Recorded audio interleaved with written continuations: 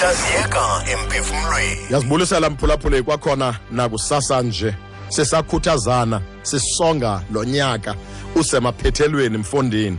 Sifuna ujonga kaloku into kokuba senze njani ukuze sikwazi ukwenza izilungiso, ukuze sikwazi ukuphucula, ukuze sikwazi ukwenza bhetele ngoba uyaphela u2016 uzawuqala u2017.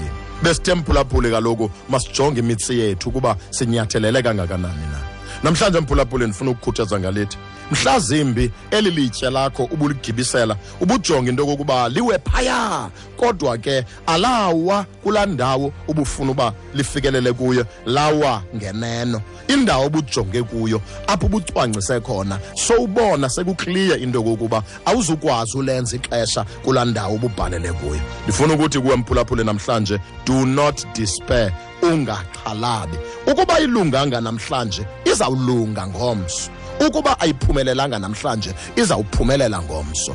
U2016 ibilithuba ebeselinekiwe, sinethemba ubuThixo uzawuphinda asinike no2017.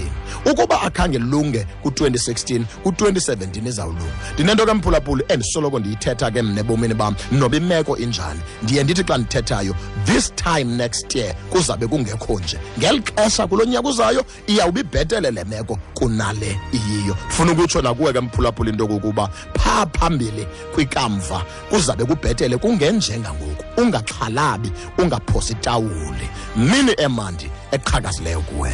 Kodwa kwathi qibilele